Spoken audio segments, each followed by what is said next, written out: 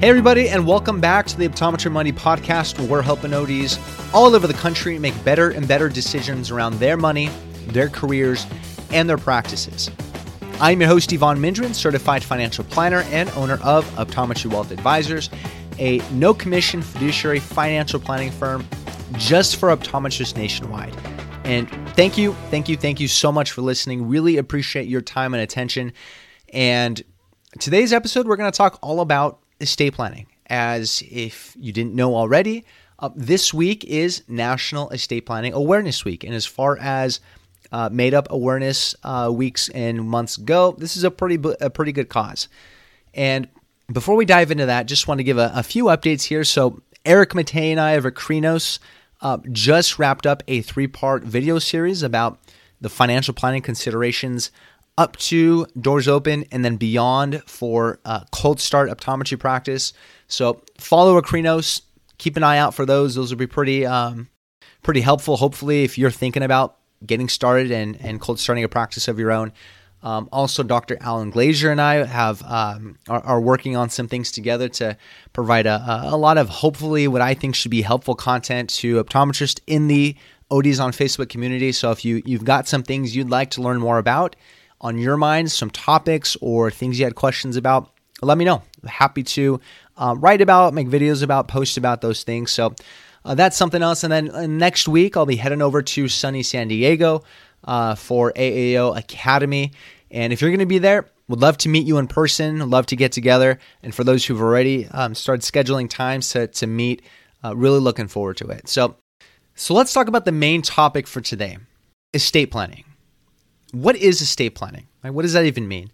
Well, estate planning is basically just making decisions today that you wouldn't otherwise be able to make if something happened to you. Decisions around your money, who's managing it, where does it go to, how is it supposed to be managed, decisions around your healthcare, who can make healthcare decisions for you, or around who gets to take care of your children.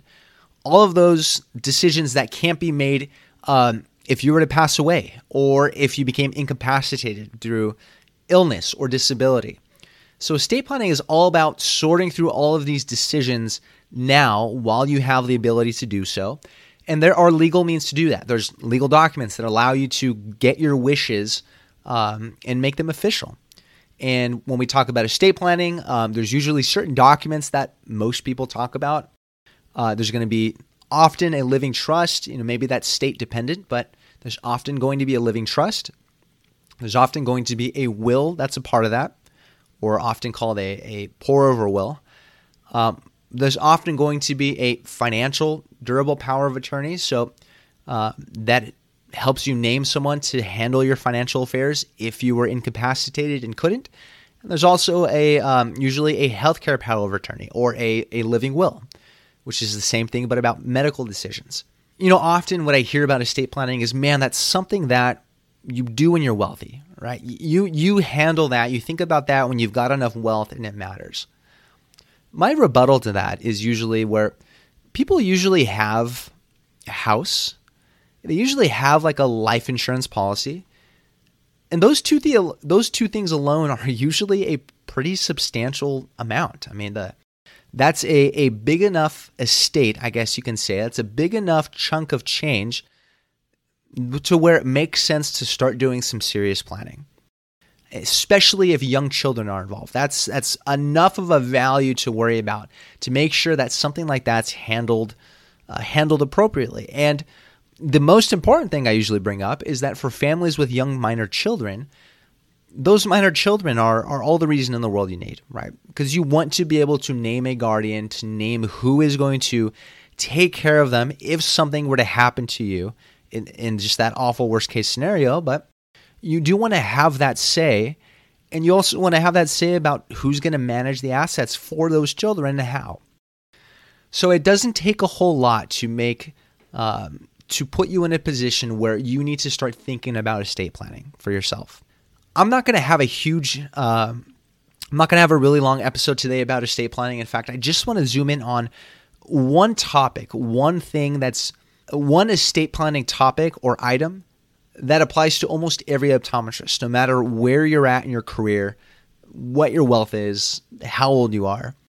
And that's making sure that you are keeping track of and updating your beneficiaries on your different accounts and your different insurance policies. So what are beneficiaries? Well, if you look at different accounts like your IRAs, retirement accounts, or your 401k, they're usually going to have a named beneficiary. Or your life insurance policy. Your beneficiary is going to be the person who gets that death benefit of your life insurance policy. And same thing with your retirement accounts. The beneficiary is going to be that person or entity or institution that's going to inherit those accounts from you at your death. And you can name a primary beneficiary, which is that first person or people in line to receive that, inherit that. And then you can name contingent or secondary beneficiaries, which are the next line of people to where if something happened to you and also the primary beneficiaries, that's that next line of people or institutions that inherit all of that from you. And beneficiaries are a really cool tool in terms of estate planning because they work outside of the probate or court system for handling an estate. They work outside of even a living trust. If you have a trust, they work on their own, and they essentially allow those people or institutions to inherit it directly. So they're really efficient, quick, well, sometimes quick, not all the time, but really efficient ways to pass on things to someone or somewhere else. And I want to talk about a few things to keep in mind. So it is really important, no matter where you're at in your career, to make sure that you're keeping an eye on these beneficiaries that you've named and are keeping them up to date. And I want to talk about a few things to keep an eye on as you do that. So a few either red flags or just things to keep in mind as you review your beneficiaries throughout your career. For me, I look at them for my clients once a year, and that doesn't mean I do anything. We have to take any action on them, but I just want to glance at them once a year and ask myself, has anything changed in that person's life to where they need to be updated or at least revisited? And if not, I just move on, right? So this isn't something where you have to spend a whole lot of time thinking about each and every year, but you just want to glance at them. And this is made a whole lot easier if you have a single place where all this is sort of documented, like it inventoried out all the beneficiaries on your different accounts, primary, secondary. For me, I have an entire estate plan diagram, so I'll diagram out the entire estate, what the trust says, what the wills do, what the powers of attorney say, where the accounts are going, who the beneficiaries are. So it's really easy for me to turn to that with clients and say, hey, here's what's going on. We can reference that and make decisions if we need to. But if you can just collect that information into one place in one list, it's a lot easier for you to look at that, glance at it, update it when needed. Let's talk about a few things that I think you should keep in mind as you look at your beneficiaries throughout your career. Number one, I just want to look at, is there a named beneficiary? Right? Is someone actually named to inherit your stuff or receive that death benefit, probably for the insurance, but to receive these accounts if you were to pass away? This is easy to forget about or miss out on, especially when you think about changing jobs. You can transfer your 401k, for example, to the next job, to the 401k at the next employer, and forget to name a beneficiary or beneficiaries at that next 401k. Maybe you roll it into an IRA or you transfer your IRA to a new place. If that beneficiary isn't a part of the application to get the account open, it's easy to forget about naming someone. So the first thing I want you to see is is there a named primary and secondary beneficiary? With an insurance policy, a life insurance policy, that's usually going to be a part of the application, right? So it's not something that's often missed. But it's really important. You want to make sure that someone or some institution or entity is named as a beneficiary. You want to make sure someone's there. Sometimes some 401k plans, for example, have an order of operations to catch you if you don't name anyone. Like sometimes it'll be your spouse and then your children and then your parents, right? There's going to be an order of operations, but some don't. So you just want to check to see that someone is named. Secondly, you want to look at, have they been updated since your life has last changed? Or really just, have they been updated recently? This is also really easy to miss. You think about all the changes that can happen in your life. You may get married. You may have children, or you may have more children. At sometimes people get divorced and then remarry. So there are changes that can happen in your life. And you want to make sure that these beneficiaries are changing along with that. I can talk about stories that I've seen and I've heard where spouses have remarried but forgotten to change the beneficiaries to the new spouse. I've seen situations where kids just aren't named as contingent beneficiaries, or the new children aren't named. So you want to make sure that they are regularly reviewed and just updated along with changes in your life. Next thing to look at is, do your beneficiaries match your overall estate planning? So let's assume that you have gone through the exercise, that it's made sense for you to go through the exercise of talking with your financial advisor, reviewing your estate plan, and then meeting with an attorney, an estate planning attorney, to really formalize all of your wishes, right? So you've gone through the exercise, you've gotten maybe a living trust, you've gotten a will, healthcare, financial powers of attorney, and you have a clear sense of who should receive and inherit your stuff, who should manage it, how should they manage it, who should watch over minor children, things like that. So do your beneficiaries now line up with that? For example, if your kids are going to be receiving your stuff, if something were to happen to you and your spouse, are your kids named as secondary or contingent beneficiaries? Are they involved in the beneficiaries? If your trust should be receiving things, is your trust a beneficiary, either primary or secondary, in these accounts? This is important with life insurance because oftentimes that living trust should be receiving life insurance proceeds, that death benefit. And all of that cash, all of that death benefit should be handled based on what that trust says. So is your trust a named beneficiary, either primary or secondary, depending on what you've decided with your advisors, on your life insurance policy? Same thing with charities. If charities are involved in your estate planning, if you want to leave assets to charities, are charities named as beneficiaries? And maybe that brings up another question: should charities be named as beneficiaries on retirement accounts, for example? Oftentimes we want to leave charities something, and we'll, for example, write it into our living trust. But retirement accounts are really efficient assets to leave to charities because they're often pre-tax, meaning that when you put money into them, you get a deduction. But in retirement, when you get money out, it's going to be taxed to you. Well, because there's going to be that tax lingering, if you let a charity or a nonprofit inherit it, that nonprofit is not going to pay taxes on it, right? So you can leave more efficient assets like life insurance proceeds or like taxable investments or a house to your children, and you can allow the charity to take advantage of that tax benefit that they have and inherit an IRA. So you just want to look at, okay, how are charities involved in your estate plan? Should the IRAs be naming them as beneficiaries? If you have a living trust, another thing I'll add is that are accounts or assets titled so that the living trust or really the trustee has control over them? Are they titled in the living trust? I guess you can say is an easy way to say that. So if you have like a taxable investment account, is it a trust account at your institution? Is it going to be controlled by the trust? If you have a house, is the deed of the house changed so that the trust has control over it? So you want to make sure that whatever your estate planning is saying should happen, that your titling of different accounts or your beneficiaries match up with that overall plan. The next thing you want to think about are any minor children named as beneficiaries. How are minor children handled as a part of that? If you do have minor children named as a part of your estate plan, you want to think really carefully about how that should be handled. Should the living trust, for example, if you have a living trust, should a living trust be named as a beneficiary? And what are the pros and cons of that?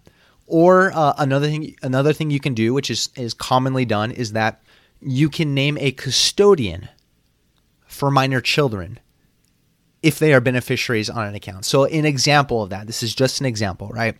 An example of that is you might name your spouse, for example, as the primary beneficiary of an IRA, of an individual retirement account. And then you name your two minor children as contingent beneficiaries. Well, you can add a custodian for your minor children. Usually it'll be called, a custodian under a UTMA, under the UTMA law or UTMA law of whatever state you're in. And UTMA is just the laws that allow you to name custodians, essentially for different accounts. If you've heard of an UTMA account for your kids, like that falls under that law. And so that allows you to name a custodian for that minor child if they were to inherit it up to their age of majority in whatever state you're living in. So that's another thing is can you and should you name a custodian for that minor child as a part of the beneficiary designations? Not all institutions support this, unfortunately. Some allow you to write an attachment, or they might have their own attachment as a part of that you can attach to your beneficiary change forms. Sometimes others allow you to sort of write up your own, and they have accepted language that they'll accept. So that's something to think about and talk with your professionals about. What's the best way to handle your minor children if they're inheriting your assets? And again, that's another part where you really want that to align with the rest of your estate plan. For example, if you are naming a custodian, does that align with who you are naming as guardian for your minor children, or who you're naming as trustee, who is the person that's going to manage the money, right? Maybe those are two different people. So you want to make sure that these decisions and the beneficiaries are aligning with everything else.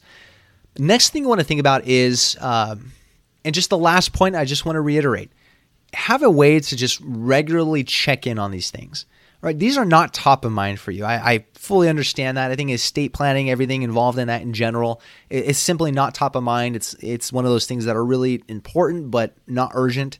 So I understand this is not top of mind for you. Have a way to just regularly, give yourself an annual reminder. Hey, once a year, check your beneficiaries, make sure they're up to date. Or if you have an advisor, a financial advisor, like myself, make sure they're working with you to keep those up to date. And all of this estate planning stuff is definitely something where you want to work closely with a good estate planning attorney. I think good help, especially in the legal department, especially in estate planning, is well worth it.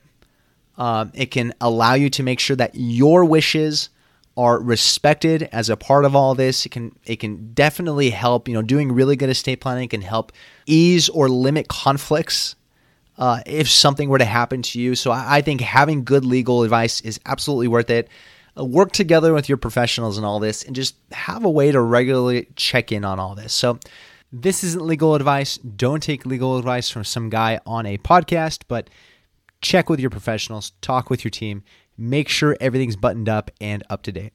And so with that, if you have any questions about all of this beneficiary or estate planning stuff, feel free to reach me by email, Yvonne, EVON, at optometrywealth.com. Check out my website, optometrywealth.com, to learn more about me or my firm. And if you want to learn more about how we help optometrists nationwide, feel free to schedule a no commitment intro call, and we can talk about whatever's on your mind financially and go from there. And with that, I just want to say I really appreciate your time once again.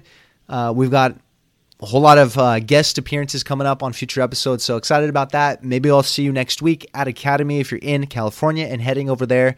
But in the meantime, again, appreciate your time, appreciate you listening. Share the episode if it's helpful to you. Leave a review. Those are always super helpful to make this a better and better resource for you and the optometry profession. So with that, we'll catch you on the next episode. Take care. Want more resources to help master your money? Check out the Education Hub on Yvonne's website at optometrywealth.com.